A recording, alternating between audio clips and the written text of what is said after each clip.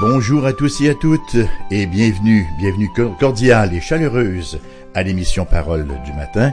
Ici Raymond Perron et je vous invite à me suivre à nouveau sur le sentier de la Genèse, puisque c'est le livre que nous étudions depuis maintenant un certain temps certainement, puisque ce matin nous entamons déjà le chapitre 4.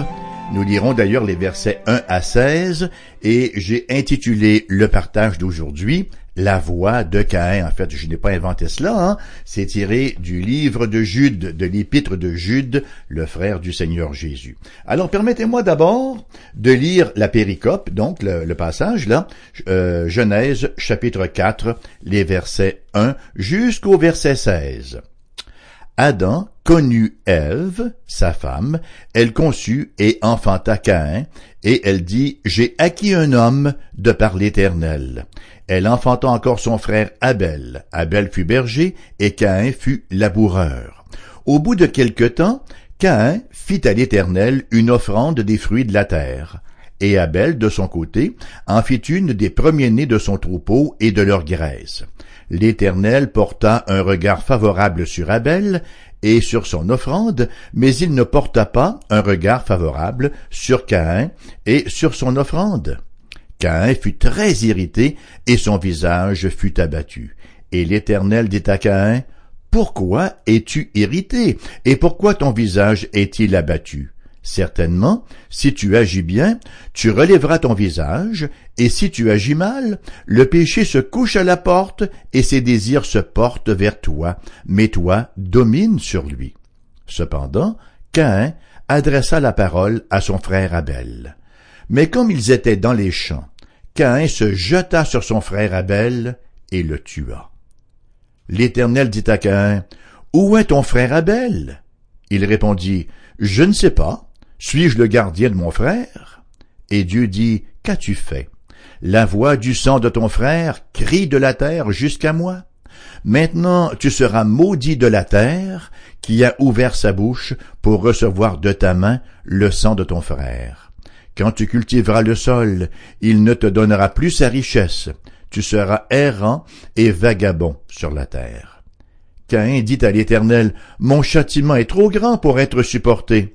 Voici, tu me chasses aujourd'hui de cette terre, je serai caché loin de ta face, je serai errant et vagabond sur la terre, et quiconque me trouvera me tuera. » L'Éternel lui dit, « Si quelqu'un tuait Caïn, Caïn serait vengé 7 fois. » Et l'Éternel mit un signe sur Caïn pour que quiconque le trouverait ne le tue point.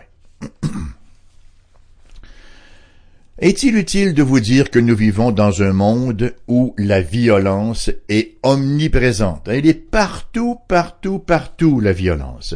Et au moment où on pense que ça ne peut pas aller plus loin, voilà que des groupes extrémistes se mettent à scier des têtes, n'est-ce pas, en prenant le soin de bien les diffuser sur Internet, brûlent des gens vivants, enterre des enfants vivants, viole des fillettes, et encore, et encore, et encore. On pourrait encore parler de génocide. On ne peut pas passer sous silence des féticides, le meurtre des fœtus, les avortements. Les suicides, assistés ou non, c'est de la violence, c'est du meurtre, c'est du crime. La cruauté, la barbarie, la haine sont rampantes. On en voit partout. Au cinéma, dans les jeux vidéo. C'est pas pathétique de voir les enfants, n'est-ce pas, avec leurs jeux vidéo, trancher des têtes, perforer des gens, les trancher en fine lanière, et on appelle ça un jeu. Les bandes dessinées. Et comme c'est souvent le cas, hélas, la réalité dépasse même la fiction. Mais tout cela a commencé quelque part. Le 4e chapitre de la Genèse nous rapporte le premier meurtre. Un meurtre qui était conséquent à la haine, qui a été le fruit de la jalousie, qui était la conséquence de la jalousie, un fruit bien corrompu. Voilà l'un des effets de la chute sur la postérité d'Adam et Ève. Déjà, on venait tout juste de sortir du jardin, On peut voir avec horreur les dommages du péché sur la société. parce qu'il y a beaucoup plus qu'un meurtre ici, dans ce récit. Il y a, comme je le mentionnais en titre là, il y a la voix de Caïn, pour reprendre l'expression de Jude, excusez-moi, verset 11, c'est-à-dire la voix de la corruption, le glissement du cœur dans le péché notoire, loin de Dieu, qui engendre, et ce péché-là engendre les divisions sociales, l'esprit de compétition destructeur, la jalousie, etc. Vous l'expérimentez vraisemblablement au travail, au bureau, peut-être que vous-même en êtes coupable aussi. Si en Genèse 3, Satan était actif par le biais du serpent, ici, au chapitre 4, nous sommes dans le monde. Vous savez que la Bible emploie le mot monde dans plusieurs sens. Ça peut être le monde créé, ça peut être le monde habité, mais lorsque le mot monde est pris péjorativement, il décrit la société humaine organisée indépendamment de Dieu. Alors c'est dans ce sens-là que je l'emploie ici. Au chapitre 4, nous sommes dans le monde, luttant avec la chair. Lorsque la Bible parle de chair, elle ne parle pas de la viande, mais elle parle de la nature humaine déchue, de la nature humaine dépravée. Donc ici, nous sommes dans le monde, luttant avec la chair. Dans les versets 1 à 7, nous avons le prélude au meurtre. Au verset 1, d'abord nous assistons à la joie d'Ève d'avoir enfanté. Ah, elle espérait bien que cette postérité serait l'accomplissement de la promesse de Genèse 3,15. Et d'ailleurs, ces propos traduisent une déclaration de foi envers Dieu, la promesse de Genèse 3,15, que la postérité de Ève viendrait écraser la tête de Satan, la tête du serpent. Donc, les propos d'Ève traduisent une déclaration de foi envers Dieu. Nous y lisons « Adam connut Yada », nous avons le sens véritable du mot « connaître ». Adam connut Ève, sa femme, elle conçut et enfanta Caïn, et elle dit « J'ai acquis un homme de par l'Éternel ». Et elle redouble encore de joie alors qu'elle en enfante un autre, un deuxième, qu'elle nommera Abel. Bon, on ne sait rien des années de croissance des deux garçons. C'est certainement que ils ont joué ensemble, qu'ils avaient une belle fraternité comme des frères, à l'occasion de petites chicanes, mais ils s'amusaient bien ensemble parce qu'il n'y avait pas beaucoup d'enfants autour et il n'y avait pas encore de garderie à $7, donc ils étaient chez eux et ils s'amusaient. On sait que Caïn, lui, à titre de premier-né, il a suivi les traces de son père et il est devenu laboureur. Et pendant ce temps-là, son frère, Abel, son jeune frère, il est devenu berger. C'est donc dire que les deux exerçaient des professions tout à fait honorables. L'un était laboureur, l'autre berger. Les choses vont cependant se détériorer rapidement, comme nous le rapportent les versets 3 à 5. Au bout de quelque temps, Caïn fit à l'Éternel une offrande des fruits de la terre, et Abel, de son côté, en fit une des premiers-nés de son troupeau et de leur graisse. L'Éternel porta un regard favorable sur Abel et sur son offrande, mais il ne porta pas un regard favorable sur Caïn et sur son offrande. Caïn fut très irrité, et son visage fut abattu. Il est devenu la mine longue, il est devenu abattu. La première question qui nous vient à l'esprit, pourquoi est-ce que l'offrande d'Abel a été acceptée et pas celle de Caïn? Et la deuxième question, pourquoi Caïn s'est-il mis dans une telle colère? On pense parfois que c'est simplement qu'un sacrifice d'animal était plus acceptable à Dieu qu'une offrande végétale. Donc on se dit, Abel lui a offert un animal, Caïn a offert des légumes. Ça n'a strictement rien à voir. D'abord, le contexte ne nous dit rien à cet effet, et ce n'est pas non plus l'interprétation qu'en donne le Nouveau Testament. La différence entre Caïn et Abel, dans leur rite d'offrande, vient plutôt de l'attitude de leur cœur. Caïn est venu à Dieu, passez-moi l'expression, sur ses propres termes, alors qu'Abel l'a fait à partir des injonctions divines. Caïn faisait, selon la suite du texte, dans l'arrogance, dans la suffisance. D'ailleurs, l'Épître aux Hébreux, chapitre 11, verset 4, jette de la lumière sur le cœur des deux frères. Nous y lisons « C'est par la foi qu'Abel offrit à Dieu un sacrifice plus excellent que celui de Caïn. C'est par elle qu'il fut déclaré juste, Dieu approuvant ses offrandes. C'est par elle qu'il parle encore quoique mort. Alors pourquoi est-ce que son offrande a été acceptée? Pourquoi est-ce que Dieu a approuvé son offrande? Parce que elle a été faite, cette offrande-là, dans la foi. L'offrande de Caïn ne procédait pas de la foi. Il présumait pouvoir définir son sacrifice, alors qu'il se voulait, pour reprendre l'expression du poète païen, le capitaine de son âme. Dieu devait accepter son offrande telle qu'elle. La faute de Caïn fait précisément partie de la dénonciation d'un péché dans les écrits du prophète Michée, chapitre 6, versets 7 et 8, et je vous lis. Le prophète écrit: « L'Éternel agréera-t-il des milliers de béliers, des myriades de torrents d'huile? Donnerai-je pour mes transgressions mon premier-né, pour le péché de mon âme le fruit de mes entrailles? On t'a fait connaître, ô homme, ce qui est bien, et ce que l'Éternel demande de toi, c'est que tu pratiques la justice, que tu aimes la miséricorde, et que tu marches humblement avec ton Dieu. » Tout ce que Caïn n'était pas, il n'était pas juste, il n'était pas miséricordieux, et il n'était pas humble. Et tout cela transpire de son attitude, tout cela transpire, je devrais dire abondamment, de son attitude pécheresse au verset 5.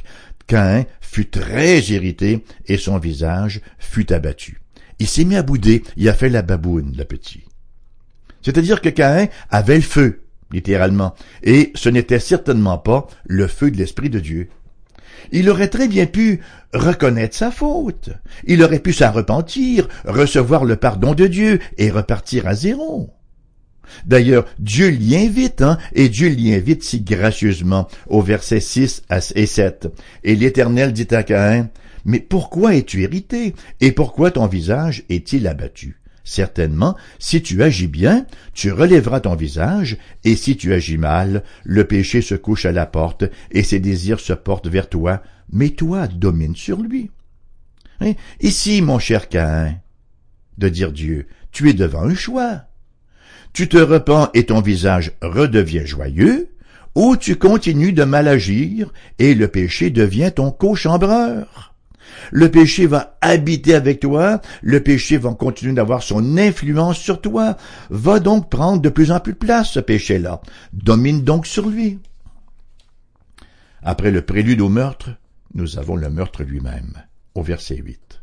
Ça nous amène au pathétique, verset 8, où il nous est rapporté, cependant, Caïn adressa la parole à son frère Abel.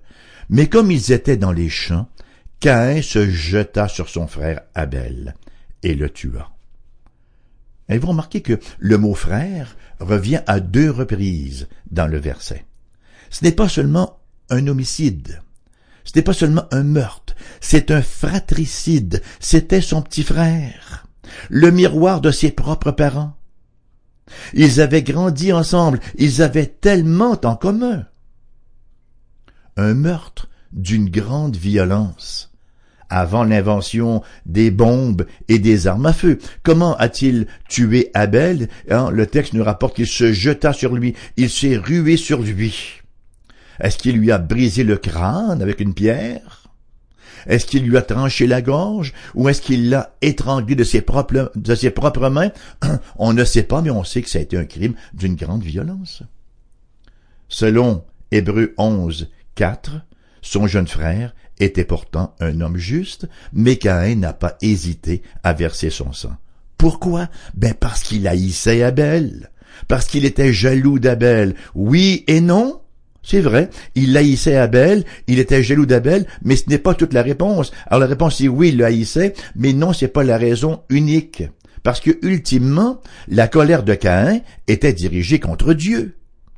Nous lisons dans la première lettre de Jean, chapitre 3, verset 12, « Ne pas ressembler à Caïn, qui était du malin et qui tua son frère. Et pourquoi le tua-t-il? Parce que ses œuvres étaient mauvaises et que celles de son frère étaient justes. » Le meurtre est un acte de haine contre Dieu. Pour son acceptation de quelqu'un, ça nous offense, ça nous trouble. Lorsqu'on voit Dieu favoriser de dons et d'honneurs, certaines personnes et nous ne recevons pas les mêmes dons et les mêmes honneurs. Alors, il était fâché, il était en colère contre Dieu et ultimement, il assouvit sa colère sur son petit frère Abel. Et vous savez, nous n'y échappons pas nous-mêmes. Hein? Il y a un Caïn en chacun de nous qui s'éveille au moindre déclic. On n'accepte pas facilement l'autorité des autres. On n'accepte pas facilement de ne pas avoir tous les dons, de ne pas être porté sur la main, d'être second violon, d'avoir des limitations. On n'accepte pas facilement lorsque le temps est venu de laisser la place aux autres. On devient déprimé, irrité, pauvre petit émotif que je suis. La solution divine, elle est au verset 7. Pourquoi es-tu irrité et pourquoi ton visage est-il abattu? Certainement de dire Dieu, si tu agis bien, tu relèveras ton visage, et si tu agis mal, le péché se couche à la porte et ses désirs se portent vers toi, mais toi domine sur lui. Mais quelle est la réponse classique à l'invitation de Dieu? Hein? On va dire, ben là, c'est pas le temps de venir m'exhorter, je suis assez down comme ça. De sorte que la solution facile et inefficace, ce sont les pilules, c'est l'alcool, c'est la drogue, pardon, c'est de la compensation. Pour soulager les symptômes, mais ça peut pour un temps soulager les symptômes, mais ça ne guérit pas la maladie. Caïn se sent mal, Pourquoi? Parce qu'il agit mal. Il a des crampes, pas dans l'estomac, dans la conscience. Une mauvaise conscience, vous savez, ça vous empoisonne une vie, hein? C'est très toxique, une mauvaise conscience. Donc, Caïn conclut bebêtement que le problème, c'est Abel. Et si je fais disparaître Abel, je fais disparaître mon problème. Et c'est ainsi qu'il assassine son petit frère. Prélude au meurtre, commission d'un meurtre. Voyons maintenant le postlude au meurtre, versets 9 à 12. Ce qui entraîne bien sûr l'inévitable confrontation avec Dieu, comme ce fut le cas d'ailleurs pour ses parents dans le jardin. Sauf que si Adam et Ève, eux, ils ont tout de même admis la vérité, ce n'est pas le cas pour Caïn. Verset 9, nous lisons ceci. L'Éternel dit à Caïn, « Où donc est ton frère Abel? » Il répondit, « Je ne sais pas. Suis-je le gardien de mon frère? » La réponse est oui. Suis-je le gardien de mon frère? En fait, il est en train de dire à Dieu, « Je ne sais pas où il est. Est-ce que je suis une garderie, moi? » Non, mais c'est incroyable. Le grand garçon pense qu'il peut passer un sapin à Dieu. Quelle dureté de cœur, en plus d'un manque de foi. Et au verset 10, on entend aussitôt tonner la voix de Dieu. Et Dieu dit, « Qu'as-tu fait? La voix du sang de ton frère crie de la terre jusqu'à moi. » Alors là, Caïn apprend quelque chose qu'il n'avait jamais considéré. Le corps d'Abel, même couvert de terre, ne peut être caché parce que son sang crie à Dieu. Et voilà que tombe l'incontournable jugement au verset 11 et 12. Maintenant de dire Dieu, tu seras maudit de la terre, qui a ouvert sa bouche pour recevoir de ta main le sang de ton frère. Quand tu cultiveras le sol, il ne te donnera plus sa richesse, tu seras errant et vagabond sur la terre. C'est le premier passage dans la Bible où on voit un être humain être maudit par Dieu. Et Caïn partage maintenant cette tragique, cette triste distinction avec Satan. Non seulement devient-il bédouin, mais ses relations familiales sont rompues. Il était devenu un paria, la terre elle-même devenant son ennemi. Au verset 13 et 15. Ah, tiens, la grâce qui pointe son nez. Comme nous l'avons vu dans tous les tableaux jusqu'à maintenant, lorsque la situation semble sans issue, que voit-on apparaître? Ah ben oui, la grâce de Dieu. D'abord, nous assistons à la lamentation de Caïn, versets 13 à 15. Caïn dit à l'Éternel, « Mon châtiment est trop grand pour être supporté. Voici, tu me chasses aujourd'hui de cette terre, je serai caché loin de ta face, je serai errant et vagabond sur la terre, et quiconque me trouvera me tuera. » Pauvre petit Caïn qui tombe en morceaux, il a peur de se faire zigouiller. Non pas qu'il ressente quelque compassion que ce soit pour Abel, ou pour ses pauvres parents affligés, pas du tout. Non pas qu'il ressente quelque remords parce qu'il a péché contre Dieu. Non, c'est seulement un apitoiement sur lui-même. Vas-y mon Narcisse, hein? Nous avons ici le loup qui craint à son tour d'être dévoré. Il sait que l'expansion de la civilisation qui va se poursuivre de son vivant va produire quelqu'un qui, éventuellement, pourrait décider de venger Abel. Alors qu'est-ce que nous retrouvons dans ce cœur d'Adam, dans ce cœur de Caïn, ce cœur de Pierre? Apitoiement, mais pas de remords.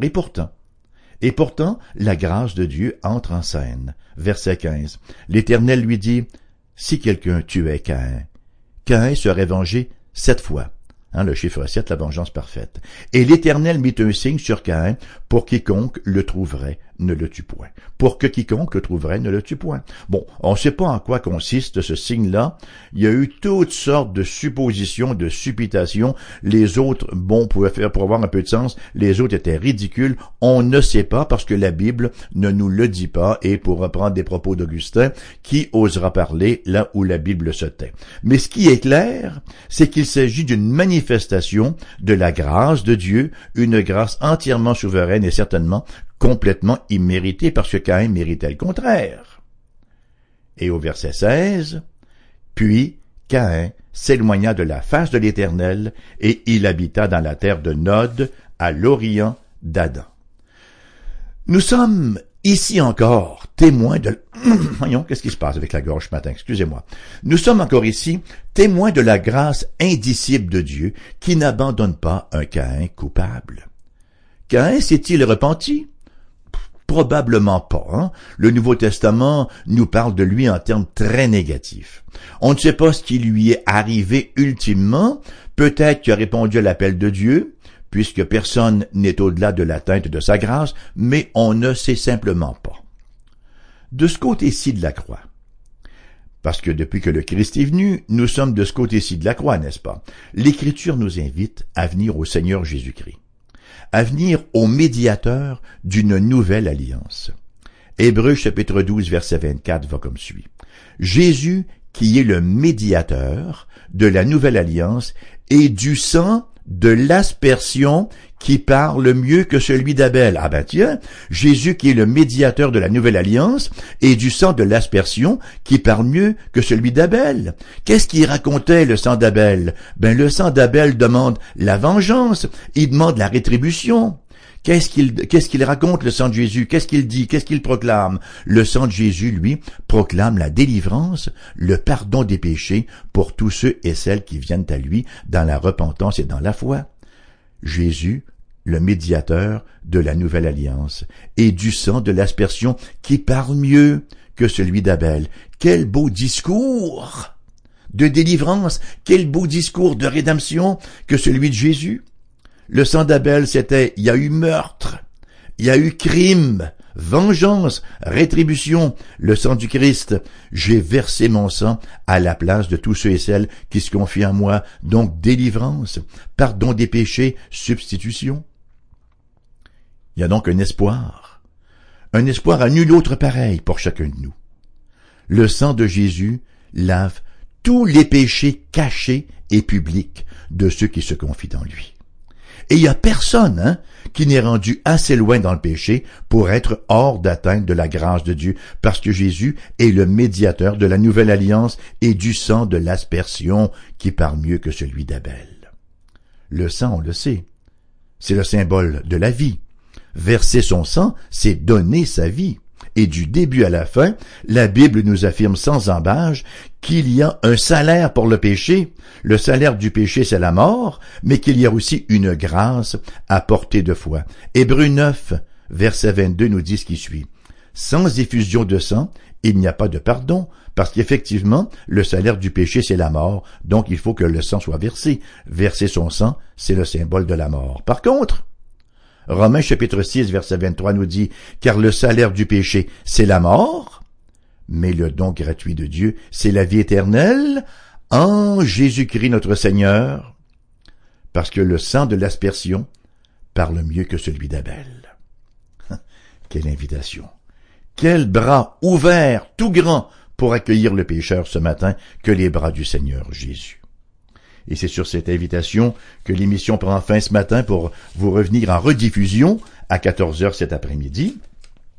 Je vous rappelle que vous pouvez également nous contacter si vous avez des questions, si vous désirez discuter davantage de l'Évangile et de tout ce qu'il comprend, de tout ce qui concerne le royaume de Dieu. Il nous fera plaisir de le faire. Vous pouvez nous écrire, bien sûr. Notre adresse postale est la suivante: AERBQ, casier postal 40088, Québec, QC G1H2S5. Numéro de téléphone pour les gens de la région de Québec, 418-688-0506. Ailleurs en province, numéro sans frais, 1-877-659-0251. On vous invite aussi à visiter notre site internet foifm.com. Vous avez toutes sortes de choses là. La confession de foi, des enseignements, des liens où être redirigés. Et vous avez également notre adresse courriel, si vous désirez nous envoyer un courrier électronique. Il me reste à vous remercier d'avoir été là, à vous souhaiter la plus bénie des journées sous le regard de Dieu. À la prochaine.